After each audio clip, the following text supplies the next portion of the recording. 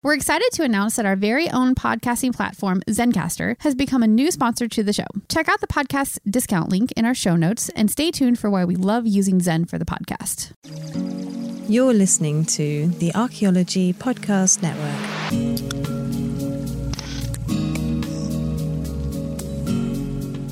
Welcome to Heritage Voices, episode 36. I'm Jessica Yaquinto, and I'll be your host today. And today we're talking about We're Not Sure Yet.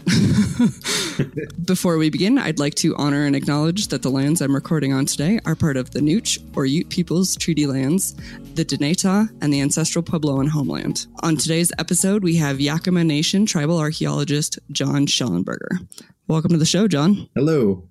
Thank you. Yep, my name is John Schellenberger. I'm a member of the Yakama Nation. I'm also a tribal archaeologist, ethnographer for the tribe. All right. Well, we're very excited to have you. Yes. And can we start by talking about how did you even hear about archaeology and ethnography and get into this field from the beginning? I had a brush with archaeology pretty early in life. I like that, a brush with archaeology.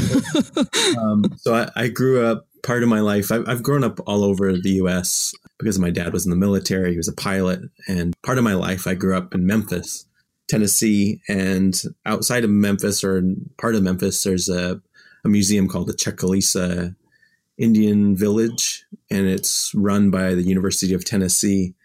And in the 80s, they had, and even as far back as the 50s and 60s, they had Native American human remains burials that were pedestaled as they were excavated way back in the 40s and 50s. And they were there for display. And so tourists, like thousands of tourists a year, would go to Chucalissa to visit this place and look at the Indian burials and the skeletons. And my mother and I both went there in the late 80s, and we walked around the displays, and then we came to this one display, and my mom just burst into tears. And when you're a little kid, that's, you never see your parents cry. And so you have a real emotional reaction to that. And I didn't understand what she was looking at, and I could barely see over, and all I could see were bones. And she was so upset. I'd never seen my mom so upset. And so we walked out, and there were a bunch of natives that lived around the Memphis area with picket signs, and they were protesting. They were protesting the site and the exhibit with Native American human remains. And this was just before NAGPRA was passed. So that had a real profound impact on me in terms of what archaeology could do to Native Americans, and kind of the foundation of what archaeology had been in the U.S., basically on the stones and bones of our ancestors. Mm-hmm. That always has stuck with me, and all the way through my undergrad. And, I gravitated toward the cultural part because the cultural part was, at least the cultural anthropology, were interested in getting perspectives of Native people. At least they were when I was in school. They were interested in getting Native perspectives on culture and being an active participant in my culture. As a tribal member, I was a powwower. I had participated in, cultural events, not just powwows, but, religious ceremonies and what have you. And so I knew our culture. I knew it from the beginning. And cultural anthropology kind of pulled me in that direction. And so I did do early field work with the Kwakwaka'wakw, the formerly known as the Kwakiutl, or the Kwakwala speakers in Alert Bay, British Columbia. And then I also did field work with the Nimipu people, or the Nez Perce people, and then did a comparative study between the cultural importance of dance and meaning and identity that, dance brings to Native communities. And, that was my passion. Dance has always been my passion, and music, because everything we do as Native people has music. Like, there's sad songs, there's happy songs, there's songs for foods, there's songs for specific events. So every part of my life had been involved with music and with dance, because that's just who we are. And maybe that's not as obvious to outside people or outside, ethnicities, but song and dance is incredibly important to natives on a ceremonial level, on a social level, on a very cultural level. So it's very complex, and I was very fascinated by my ability to study that, because I couldn't imagine at that time being able to make a living studying who I was as a native person, right? But archaeology was always there because it was always the remains of our ancestors, and my perception of archaeologists at that time in my undergrad was not that great, especially considering, and this was 2000 to 2004, when we were just ramping up the Kennewick man case, or the 9,000-year-old man case, when essentially archaeologists felt like they won. Science won and the natives lost. Our oral history lost. And that was kind of the mindset of archaeological professors in the community here, because they wanted to learn more about native peoples through or not necessarily native peoples, but the remains of the 9,000-year-old man, who to them wasn't Native American at all, which we know to be false now, based on genetic tests by Eskild Willerslev of Denmark.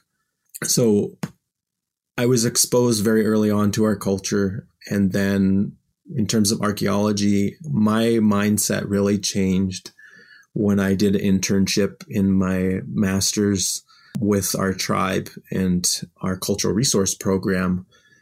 And I began to learn about the injustices that the tribe faced in terms of cultural resource management, that the tribe needed more armed people to be able to fight for the rights of our remains, our archaeology, our human remains, our legendary sites, our monumental sites, ceremonial sites, so all the different traditional cultural properties that we thought were important. So yeah, that was in a nutshell kind of how I evolved within the field of anthropology. So there's lots of questions that I could ask you out of everything that you just said. And right. I mean, one thing that I was really curious about was that first story that you were telling, and, how much that, was your mom, there were the protests there. Did she purposefully take you there while all this was happening as kind of an educational moment? Or was it more she just went to the museum for the first time and that all kind of happened to be going on? I believe she was invited by a local gentleman there that was pretty vocal about Native rights. I remember his face. I remember him speaking. He's a very good speaker, and he seemed very charged up about the issue. And, she had kept up with the Native community as much as she could, being a hardworking mother who worked, 10 to 12 hours a day, made her job. And she tried to expose me as much as possible to our culture, at least, that was available in Memphis, which there isn't a lot of. I mean, in Memphis, a lot of people don't even know Natives still exists. And I revisited the Chucalissa Indian Museum or Indian Village in 98, and the museum had really suffered as a result of removing their star attraction, which was Native American burials. And they have since redirected their focus on not just Native history, but also the African American history, since the village actually exists on what was considered the black side of town, because Memphis, although is no longer segregated, the geography hasn't changed much. It's still reflective of that segregation history of the past. So yeah, it needed a change. Economically, it wasn't doing very well, and none of the museum had changed since I saw it when I was a kid. And there was no tour guides. There was no real hype. It wasn't a very exciting place to be. It was just like two people working in the museum, one at the gift shop and one at the entryway to take your admission. And none of them seemed enthused about being there, but they were all students at the University of Tennessee. And since then, like I said, they've redirected their focus. And I think it's more appropriate to, talk about and discuss and address the African American history in Memphis, since it's so rich. It's incredible. So yeah. Yeah. That makes a lot of sense. Yeah. Switching and making your museum relevant to the people that are there. Exactly. Yeah. So, okay. So you went and you talked about getting your bachelor's and your cultural anthropology focus. Woo. I'm a cultural anthropologist. I don't know if that's come up yet, but so woo. And then your master's in cultural resource management. Right. And then, so after school, where did you go from there? What was your focus, and how did you find work? So it wasn't immediate at all. I kicked around, should I go get a PhD? Because I'm also a McNair scholar. So we're supposed to go get our PhDs. So a McNair scholar. So Robert McNair was one of the astronauts that was killed in the tragedy in 1985, 86. The Challenger. Yeah. Uh-huh. So, and it was a scholarship for underrepresented minorities and first generation college students. And it was all geared towards getting those populations into PhDs. Since he was very highly educated, he was African American, he was first gen. So I filled out the scholarship application and I won it. And I visited grad schools, and the Robert McNair scholarship program flew me to grad schools and helped with the GREs, helped me prepare a report that I was supposed to write, like a professional report, and for publication. And they're really about promoting and assisting those populations. So every year I'm supposed to get a postcard from the McNair Scholar Program to say, have you gotten your PhD yet? But our McNair Scholars Program at Central went under due to funding issues, and I kind of fell through the cracks. So I haven't gotten those, but it's always been in the back of my mind to go get that PhD. It's just, I have some things that keep me busy right now. So yeah, just a couple. Yeah. Okay. So you were thinking about getting a PhD. So why didn't you? After grad school, and I think like a lot of grad school, graduates, I just felt done with school, at least for the time being. And I didn't know if I wanted to teach. I don't want to teach at college at all. And I felt like I had to learn a lot more on the ground and with the people and the resources in order to take me to that level. I still felt like I was very naive and young and uneducated in the way that the world worked and the way that our resources are managed. And I wanted that exposure. So here I am 12 years later working for the Yakama Nation, but it took me about a year to get a job. I got a job with the language program. Then I got a job with Central Washington University as a tech. And then I finally got a job with the Yakama Nation in the forestry program, and then moved to wildlife and a full-time position as their archaeologist. That was in 2007. And now I work for the Cultural Resources Program. So for about a year now. So yeah, it's been challenging. I've done a lot. I've testified in 2 court cases, one for eagle feathers and one for fishing rights. And then I also have helped provide the historical information to support buffalo hunting in Yellowstone. So now our tribal members can go and hunt in Yellowstone. So I actually was the ethnohistorian that provided that information to support the hunt. So they've been doing that for about 3 years now. Wow. Okay.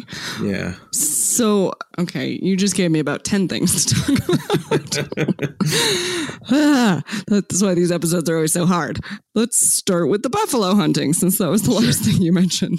Yeah. So what was that process like? It was weird because it was with the federal government, because it's a federal park, right?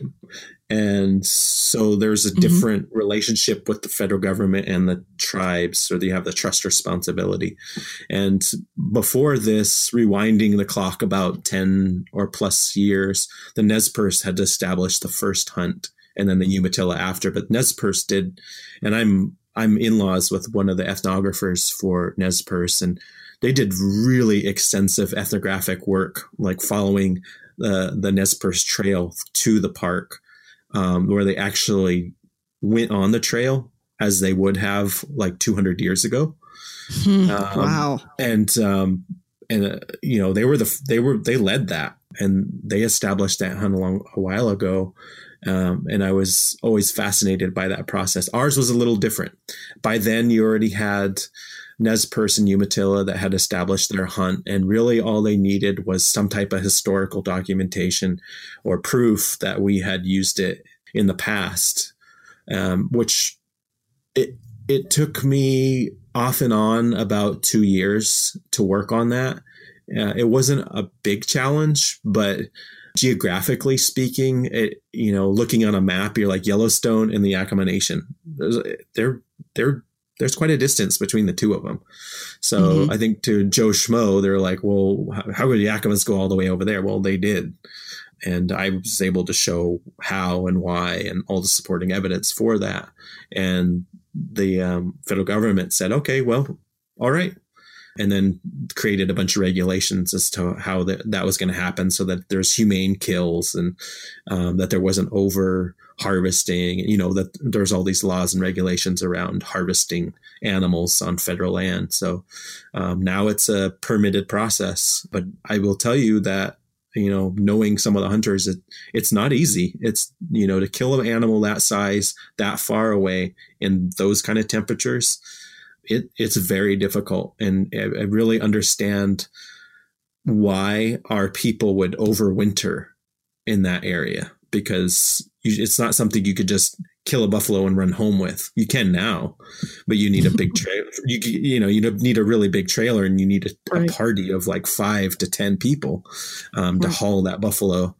So now I understand. I was like, oh, they overwintered there because those animals were huge, and there was a lot of trade that could occur, but with some of the plains tribes that we allied with. Huh. Yeah, I mean, that's amazing that they let you do that, because so many Park Service units, it's like, you can't pick pinion nuts here. Like, it's hard enough to gather anything, let alone. Yeah, they're basically a nuisance, but buffalo are a nuisance in that park. And so they do mass slaughters anyway. So, okay. So, I scratch your back, you scratch my back, kind of a thing. So that's where the trade-off works. It doesn't always work that way. But in this case, it does, for now. So, yeah, I mean, I've seen the Park Service do some creative things to make things work, for sure.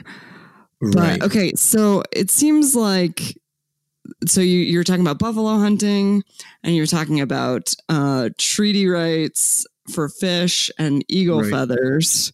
Right. It's just, I don't know. It's amazing that it's that hard, I guess, to be able to like go gather natural resources in the traditional way. I guess, I mean, because these are like 3 separate battles.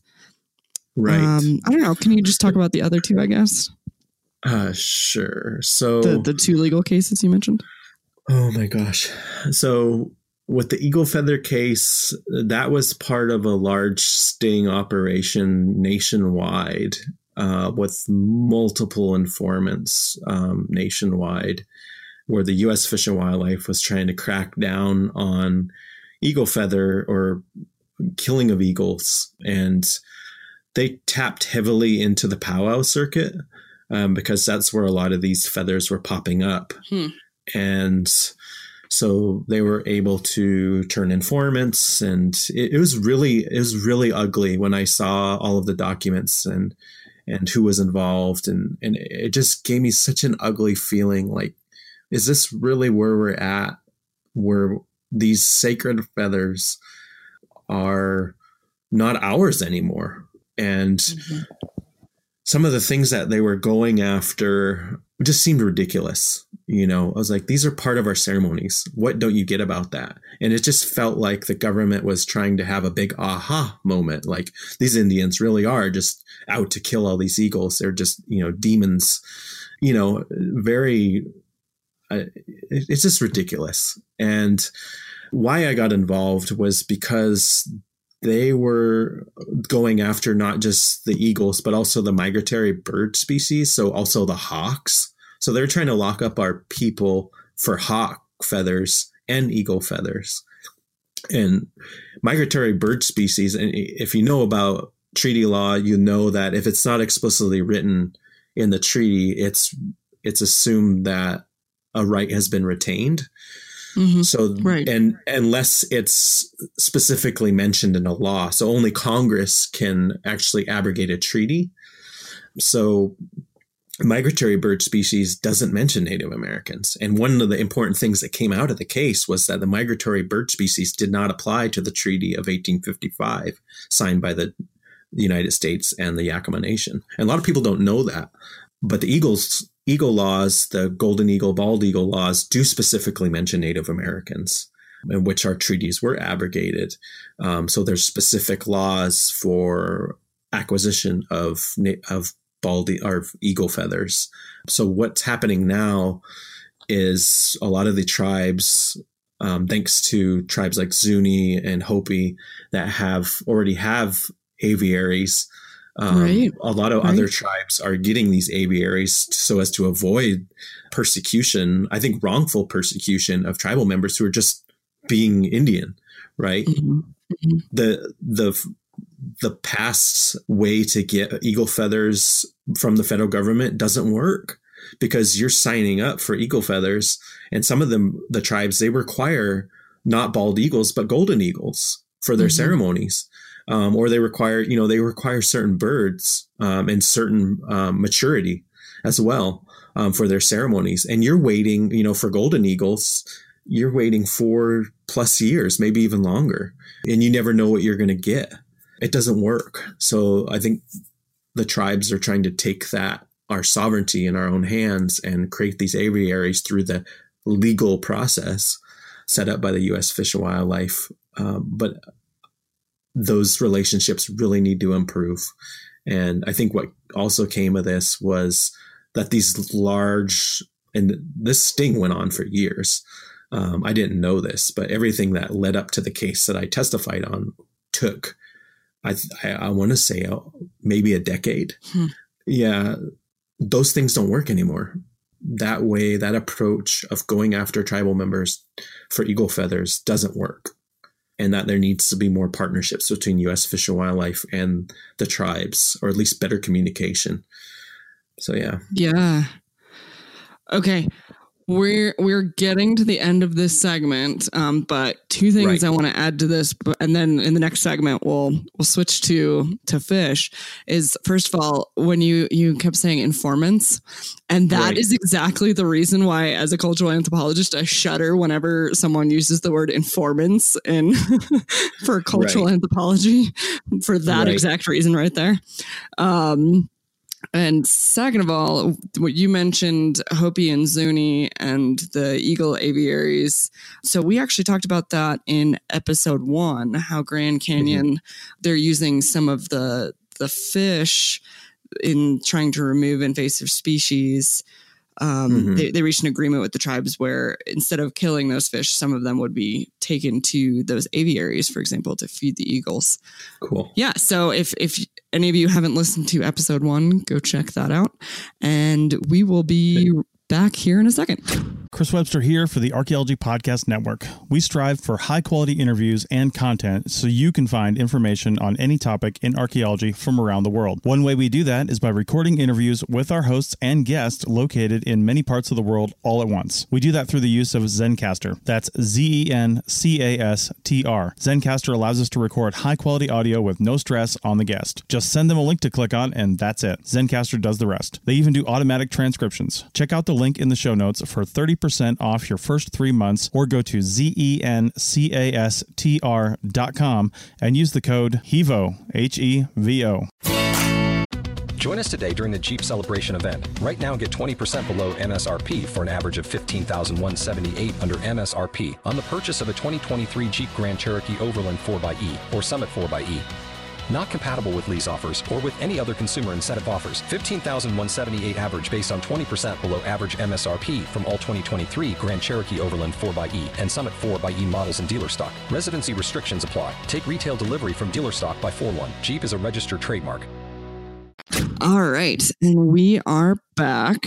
Okay, so we were just talking about buffalo hunting in Yellowstone and fighting for the right to have eagle feathers. So can you talk about you mentioned the lawsuit regarding fishing and treaty rights there? Right. So one of our fishers, going back to 2013, 14, one of our fishers was fishing for lamprey at Willamette Falls and was ticketed because it was seen that he was fishing outside of state regulations, and he was actually taking fish for ceremonies back at home.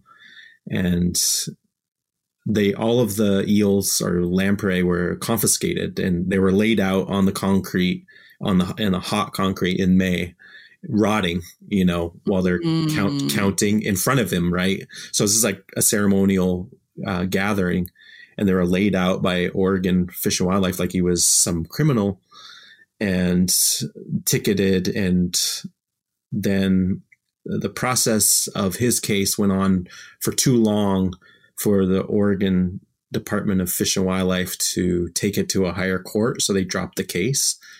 But the issue still remained whether or not the Yakama Nation, at least in the eyes of the state, whether or not the Yakama Nation had rights to fish in the Portland area.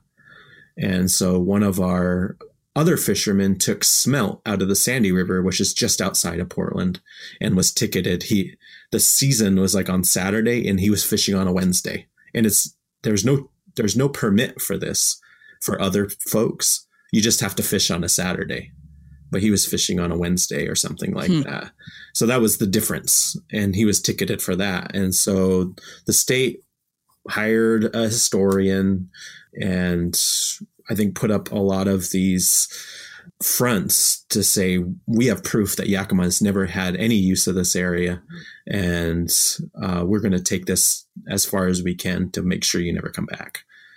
Wow. And, and they've, we've fished down in Willamette Falls for eels before, and they've threatened us that you show up here, we're going to ticket you, or we're going to lock you up. We're going to take away your boat. So there've been a lot of, over the course of like 2 or 3 years, there was a lot of intimidation being done by Oregon Department of Fish and Wildlife against Yakama fishers, all so that the Yakamas would abide by Oregon law. But we didn't listen to that. And the Sandy River smelt case went to court in 2015. And one of the things that came out of that was from their historian, and I testified for the tribe, was that because there is no written record that Yakamas fished on the Sandy River, it didn't happen. And so our attorney turned around and said, well, do you have any record of any Indians fishing on the Sandy? And he said, no. And then he said, well, based on your observation, no Indians have rights on the Sandy River. Keep in mind, you had multiple uses by multiple tribes in this area, in the Portland area, Grand Rounds, Siletz, Warm Springs, Cowlitz, the Yakima is very pluralistic, especially when the British came in and set up Hudson's Bay, and there was a lot of trade. Even there was Iroquois that were brought in. There was Hawaiians that were brought in because the Hawaiians got along with the natives, and thus gave birth to the famous dish lomi lomi, which was basically salmon packed in salt sent back to Hawaii, and that is what lomi lomi is, a salty salmon. But they were the intermediaries between the British and the natives, and there was a lot of intermarriage as well with the Hawaiians. But Portland's a fascinating area because there were so many different tribes in a very short amount of time between the 1820s and 1850s. And then the federal government just said, you're all out of here. Get out. You don't belong here. Move on. And that's essentially what the historic record reflects in a lot of the journals by the governor of Oregon and the Indian agents to say, well, all of these Indians don't belong here. Move them north of the Columbia.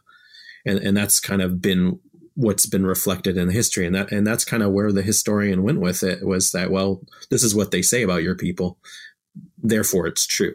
And so as a native who has intimate knowledge of our family history, of the tribal history of that area, that's very hard for me to swallow that a professional with a background and training that individual has can say that, unless that's what they actually believe or that's what they want to believe. Mm-hmm. I don't know. I don't know what that satisfies for a historian to say those kind of things, but what it shows is how dangerous that anthropology and historians can be when writing things down. What they write can be interpreted as fact 100 years from now. And that's what we're seeing. That's what we are living right now. That is our fight, is deconstructing the colonized perspective of how natives used the land and what that relationship was. So what happened with the case? I'm like on the edge of my seat. So it was tried. It was tried in county superior court. So it was heard by a judge that oversaw traffic ticket. It was a traffic court judge. No background in tribal treaty right. He had no background. So he sided with the state and said, basically the precedent is set by this court that if it's not written down by a non-native, it didn't happen. Oof. And that's still floating around out there. And so our Fisher took one for the team on this one, and his ticket was reflective of his background and everything. So it wasn't an overly harsh penalty, but to show you how important this was, it was heard by one of the deputy attorney generals for the state of Oregon. It was by the big chief attorney in the state of Oregon was trying the case against the Yakima Nation. That's how important this case was for them. Wow. Yeah, we weren't dealing with a little prosecuting attorney. We were dealing with the big cheese. Right. Yeah. So I guess it was. I mean, was there any attempted appeal? No, there wasn't. It was felt that an appeal in the appellate courts of state of Oregon would not be any more gracious with us, and that it would likely have to be a federal question, which it should be. It is a federal question, whether or not, and there's already well-established case law for this, U.S. v. Washington and U.S. v. Oregon. U.S. v. Oregon's the longest-running federal court case regarding fishing rights in the U.S., and it's still going on. So whether or not the state of Oregon can interfere with tribal treaty fishing rights has been a question since 1968. And it's actually, the anniversary is this year, was the Bologna decision, the 50th anniversary just passed. So a lot of people don't know about that. And it's a really important case. So for those listening that don't know about that, could you briefly explain? So in the 1960s and 50s, heck, all the way back in the 1800s, Yakima Nation and the Columbia River tribes have been fighting for tribal treaty rights. 9 times we've been in the Supreme Court about tribal treaty fishing rights. 9 times against the state of Oregon, state of Washington, and we've won.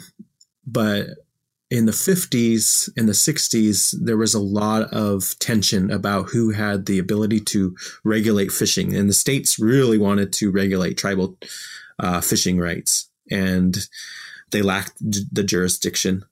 But they were coming down hard on our fishermen everywhere.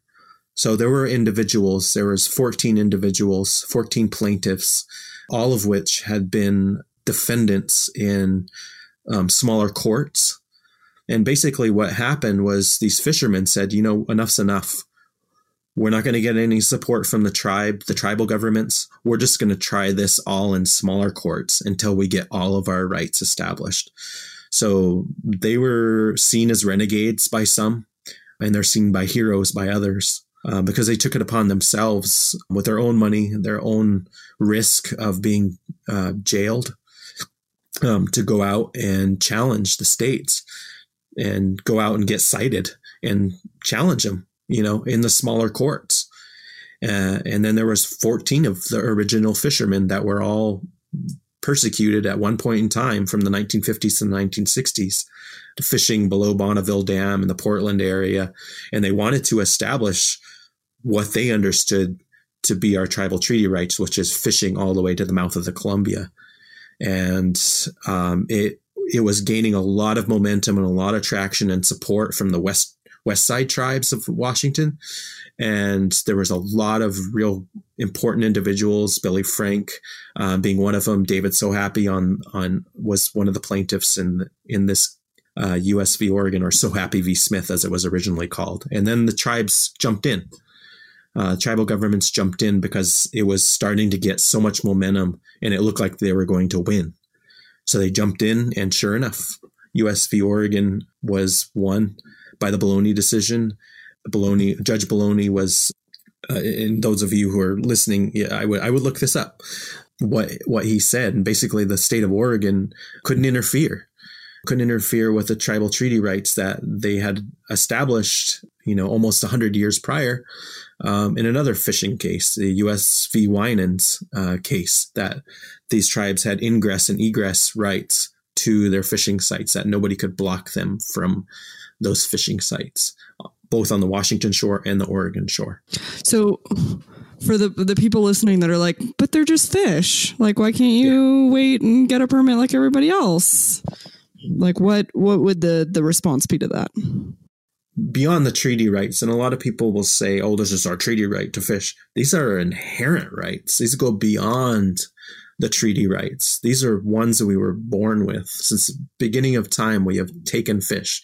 According to archaeologists, we've been harvesting for the last 8,000 years, but to us, it's been forever.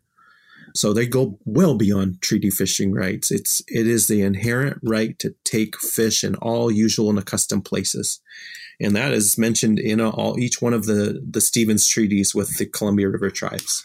So taking a permit would be like a slap in the face, because you basically have this new little foreign government trying to bully us who've been here forever and say, you need a permit to take your fish, which is just a huge insult.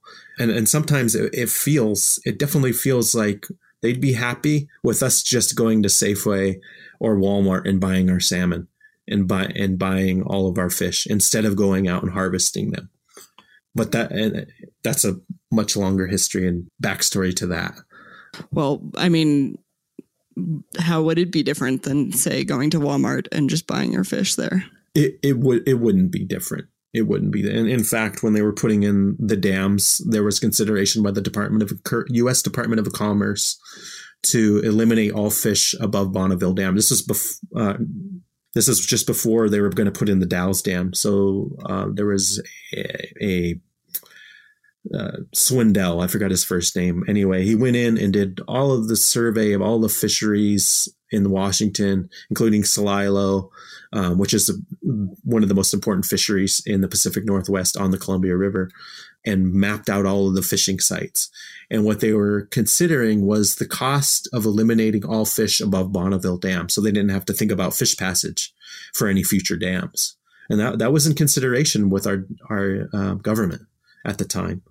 So, and I'm thankful that never happened. But that just goes to show you, I think, how how dangerous the government can be in the decisions that they make, because they can eliminate entire species, because they were considering it. But I think it was too costly, and I think the public outcry would be too much. And I think it was also determined by the biologists that they actually, those little fish that were swimming upstream, they were going to do something important that would help with the propagation of the species, right? So it was part of their process. So if you cut them from the upstream where they were spawning, then you're basically eliminating all fish. So it would affect the commercial fishermen below Bonneville negatively. So, I mean, has this been, while you've been working for the tribe, I mean, we've talked again about fishing rights, we've talked about eagle feathers, we've talked about buffalo hunting. Is the gathering of natural resources and natural resources as cultural resources, do you feel like that's like been a main focus of your work at the tribe? You know, I don't feel like we've even talked about the archaeology part of this yet. Yeah, I know, right? But these issues swallow you up. They take years out of your time. The fishing rights, the hunting rights, they take up years of your time. They can require so much dedication, because essentially all of the responsibility for upholding these treaty rights is partly on your shoulders as an expert. And that's a huge weight to bear, especially being a tribal member. You have no idea, like, the hours of sleep I've lost and the hours I put in of my own time to work to make sure that everything comes out right. So it's incredibly stressful. On top of the fact that we also have a responsibility to the traditional cultural property management on state and federal lands in our entire ceded territory, which I have not discussed with you on this segment yet, which is another whole big monster in and of itself. Yeah. Okay. Well, while we're on this subject, I think we're about at the end of this segment. Okay. And then maybe in the next segment we can jump into all of that. Okay. Sounds good. All right. So we will be right back here in a minute.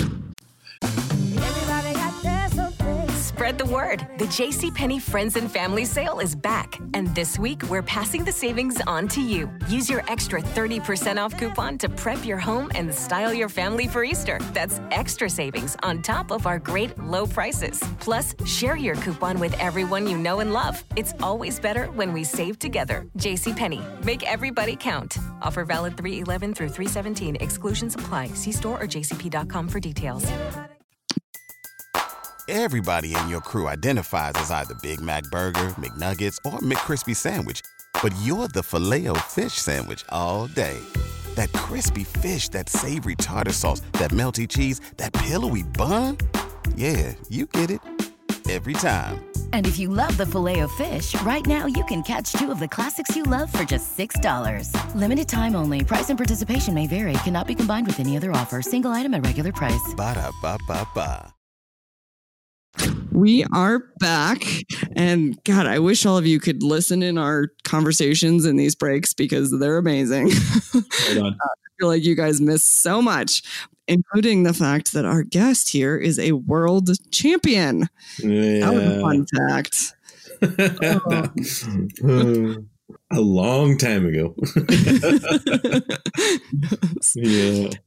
But from none other than the Mashantucket Pequot. So that's right. Shout out to episode 12. If you haven't listened to that one yet, John was just talking about how beautiful the Mashantucket Pequot area is. So you should check it out. Yes. And their fabulous museum. Yep.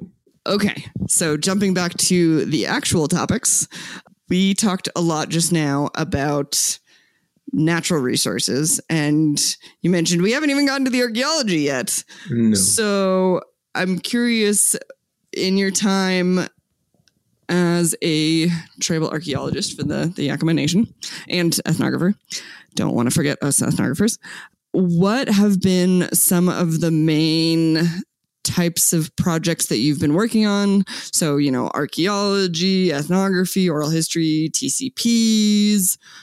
I don't know. What are the big things that you guys have been working on other than these natural resource issues? Okay, so in 2007, I was hired as a wildlife archaeologist, which was funded by Bonneville Power Administration. They we're paying the Yakama Nation since 1993 for mitigation of loss to wildlife habitat as a result of the construction and operation and maintenance of the hydroelectric dams on the Columbia River. So in 1993, the tribe had created a plan for wildlife mitigation where they could, basically turn it over to BPA and say, this is what we want. And the BPA is like, okay, yeah. And said, so they funded our project. This is all a result of the Northwest Power Act, where the federal agencies were required to consider their impacts to the resources. Fish were already considered as being impacted, but wildlife, they weren't. They were willing to challenge that until a biological opinion was put out in like 88 or 89. And then after that, they didn't have any choice. So they had to mitigate for those damages. So instead of trying to restore wetland and wildlife habitat along the Columbia River, which is a dysfunctional system, it no longer functions as a river. It functions as a series of lakes. So in order to directly benefit the tribe, we opted to have all of our restoration take place on reservation. So what the program does is buys back or leases trust land in order to restore the land to historic use, so as to bring back foods and medicines and, just connect everything back together, as well as connect the people with the land. So the goal was to purchase 27,000 acres. The program is at 23,000 acres now. And so in order to, since you're spending federal funds, guess what? You triggered NHPA. So they hired an archaeologist at the beginning, and I was the third archaeologist to hold that position. That's just a little bit of what I do, not including the work I do with Pacific Corps on hydroelectric dams on the Lewis River, the Cowlitz River, and then also Grant County PUD dams on the upper Columbia portion near Hanford. So I'm pretty busy looking after about, I would say, 17 reservoirs. Wow. Yeah. Okay. Yeah. Aside from all of the other stuff we talked about, there's this responsibility as well. Mm-hmm. And then are there other agencies that you work with as well in other capacities? Some with U.S. Forest Service from time to time, and then a little bit with national parks down in Fort Vancouver. I'm trying to think whatever, but a lot of it is Bonneville Power. And I should also mention that all of the compliance work for the fisheries program for 10 years was done or overseen by me. And that's going to be well over 100 projects that were either surveyed by me or my staff. Mm-hmm. So, but a lot of core, a lot of BPA. Yeah, it sounds like it. So, yeah. I mean, it sounds like it's more Section 106. Do you get to a lot of more proactive type of projects? Not as much as we need to. I did get some mitigation funds for compiling like a site atlas. So we use those funds to hire. We had 2 youth workers or summer youth workers or college students. One of them was really proficient in the language, and she put together every place name that we had into an Excel spreadsheet. Wow. Like every single one that I could throw at her, all of our reports, all past reports, publications, anything I could throw at her. And she just put it all together. I was like, I want it all together so that we know what we have and we can start building our knowledge of what our recorded knowledge into this database. So that if anything happens with any of our tribal elders, our program manager is 85. That's always been a fear in the back of our minds that, here's a wealth of knowledge that's leading us. What if we don't have that? We don't have him to go back to and say, what does this mean in our language? And what place, how is this place significant? And he can tell us because he's fluent. He grew up that way. He was raised by his grandparents for the most part. He's a tribal leader. He was our chairman. He was a religious leader since the age of 16. He's been a huge wealth of knowledge for the program and for the tribe.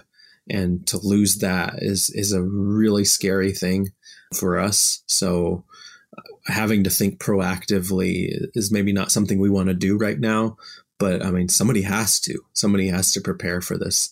to have all of that knowledge, at least part of it, into an accessible database. So, that we don't get those opportunities. We won't have enough of those opportunities. So much of what we do as tribal archaeologists is reactionary to outside government agencies and what their needs are, what their project needs are, so that's why every day as a tribal archaeologist, you don't know what you're doing. You're walking in and you don't know whether you're going to get patted on the back or punched in the face kind of thing. You don't know how you're going to be treated, and you don't know what the day will has in store for you. It's always like you're on triage, like all the time, triage. Take care of the ones that are going to survive, and I'm sorry for the ones that aren't, kind of a thing. Yeah. It's not ideal. And the more I connect with other tribal archaeologists, I find this to be true throughout Indian country. I don't know if it's a universal truth, but I'm starting to notice a pattern that we're all fighting to provide consistency on a daily basis for our staff, because our staff are the ones that get things done on the ground. And so what I can do as a supervisor is be a shield to all the other things that they don't need to pay attention to. And I may not be the best at that. I know I haven't been in the past, but I know I'm trying to create a better system than what I walked into. Where, I inherited 5 different projects that all the money was spent, but none of the work was done, kind of a thing. That's the worst. Exactly. And it seems to be a recurring theme from other archaeologists I've talked to as well. It's just like, but I realize we're working in a broken system. If you're always having to respond to outside agencies and outside funding, when are we as tribes ever going to determine our own fate about cultural resources? And it's a real catch-22 between taking funding from the outside and trying to get funding to do the work you want to do. So most of my time is paid for by outside entities, not the tribe. Why is that? What does that set up? What kind of system does that set up where we can't actually do the work that has meaning internally to the tribe? We have to somehow fold that into the work that we're doing for the outside entities. Right. So, and that's a real challenge, because those purse strings, there's requirements, there's expectations, there's a certain amount of transparency, and how much information do we relinquish or hold back? How much do they want and demand? That's the real challenge. You're dealing with sacred knowledge and sacred information. How much should you be sharing? Are you sharing enough that they're able to manage the resources adequately to a standard that would be acceptable to our elders? Or are we just going to hold on to it and then let them flail around and possibly destroy a site? And even though in the past we have shared a ton of information, does that resonate with the people that you're sharing that with? Do they really understand the sacredness of a site that doesn't have any archaeological value? Something that's tied to our oral history, that's thousands and thousands of years old, is a big rock to them. But to us, it's a beacon to why the salmon are in the river. It goes back to a story of how Coyote, who was their trickster, guided the salmon up the river and protected them. Those are the kind of things that we've shared in the past. But to them, it's like mythology. It's make believe, right? Right. But no, this is a creation story. I mean, and it also contributes to eligibility of these sites that aren't archaeological. So looking at other sites outside of the archaeology is also an important part of what we do as tribes. I'm like, hey guys, we're not just looking at stones and bones.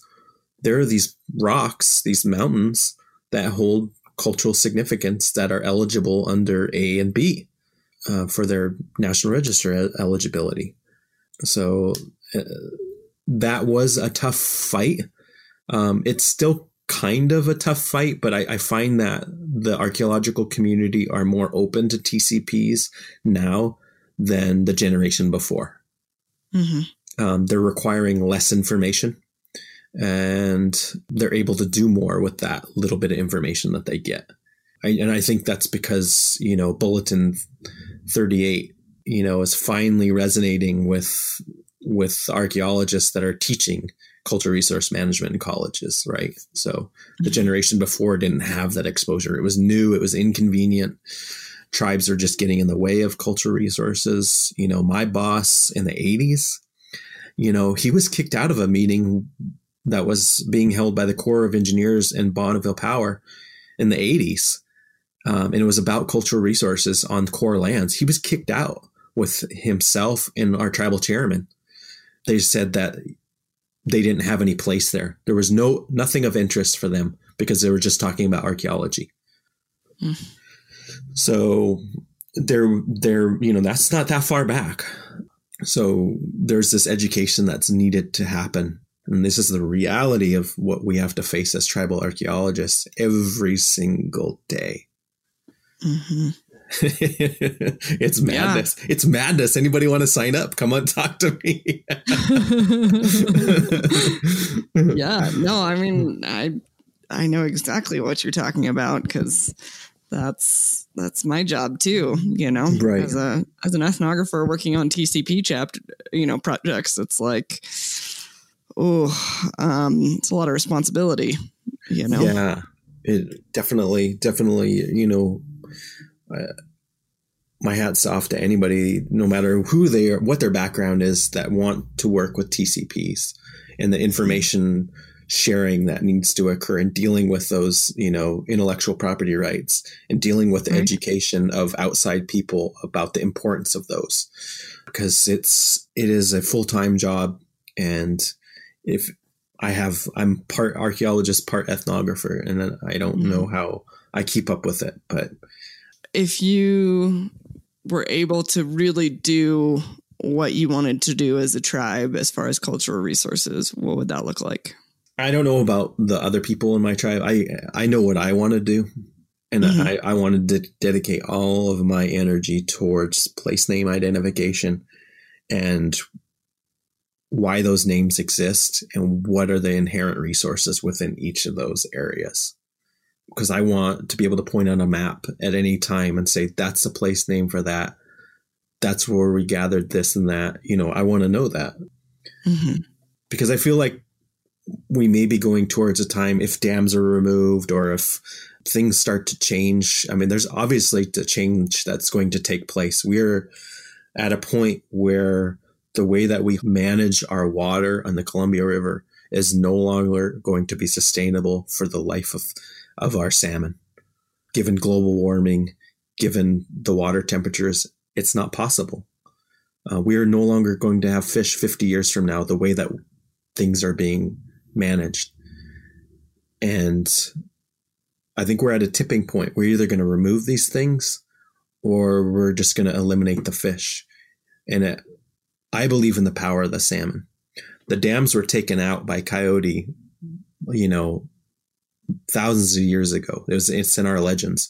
Coyote tore through all of the dams that were created by the different entities so that the salmon could migrate.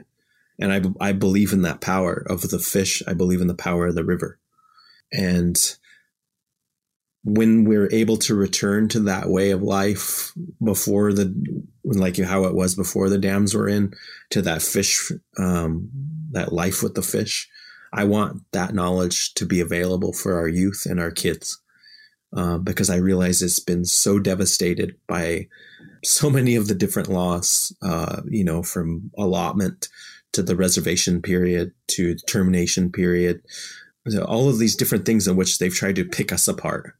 And, Uncle Sam knew what he was doing, and he's been very effective because some people have completely assimilated, but there are those that have not. Those that want to go back. And I see a revitalization of our language. I see a revitalization in our arts, and I see a revitalization in the way that we manage cultural resources, because these things are important to us. If they were not, we would have, as tribes, we would have never persisted the way that we have against the forces that we have on a national, on a local, in an academic university setting. We have persisted that we have always been here, and these resources are important to us. We would have given up that a long time ago if they weren't, especially under all of those pressures. Oh, well, it feels kind of ridiculous to follow that up with anything. Let's be honest. But we are coming to the end. So really quick, I want to mention your blog, first of all. So if people are interested in hearing more from you, there's nativeanthro.com, and there's some really interesting articles on there that I think a lot of you would really appreciate, like 7 effective tools for anthropologists working with tribes. That one was super great. Another one was how is archaeology culturally appropriating Native American culture? So some really like interesting topics that we've talked about on the podcast. Mm-hmm. So if you're looking for that, again, it's nativeanthro.com, and we'll have that in the show notes as well. Thank you. And then, I mean, we didn't even get to talking about your work teaching the language. We didn't get to talk about, I mean, you're also an artist, the blog, so much there. So definitely go to his blog and follow him there. We didn't talk about my kids either. I can talk about my kids all day. Yeah, didn't talk about your kids. There was so many things we didn't talk about. I guess, so anything that you want to add before we close out that we didn't get to so far? No, I think I'll cut it at that. And I just want to thank you for the opportunity to speak with you. I'm always happy to share information that is important to us and provide any type of education that needs to be heard, I guess. So please reach out to me at nativeanthro.com or nativeanthro@gmail.com. I'd be more than happy to answer your questions. So thank you. Well, thank you. Thanks for listening to the Heritage Voices podcast. You can find show notes at www.archaeologypodcastnetwork.com/Heritage Voices. Please subscribe to the show on iTunes, Stitcher, or the Google Music Store. Also, if you like the show, please share with your friends or write us a review. If you have any questions, comments, or show suggestions, please reach out to me at jessica@livingheritageanthropology.org, or you can find me on Facebook through Living Heritage Anthropology or on Twitter @LivingHeritageA. As always, thank you to Lyle Blanqua and Jason Nez for their collaboration on our incredible logo.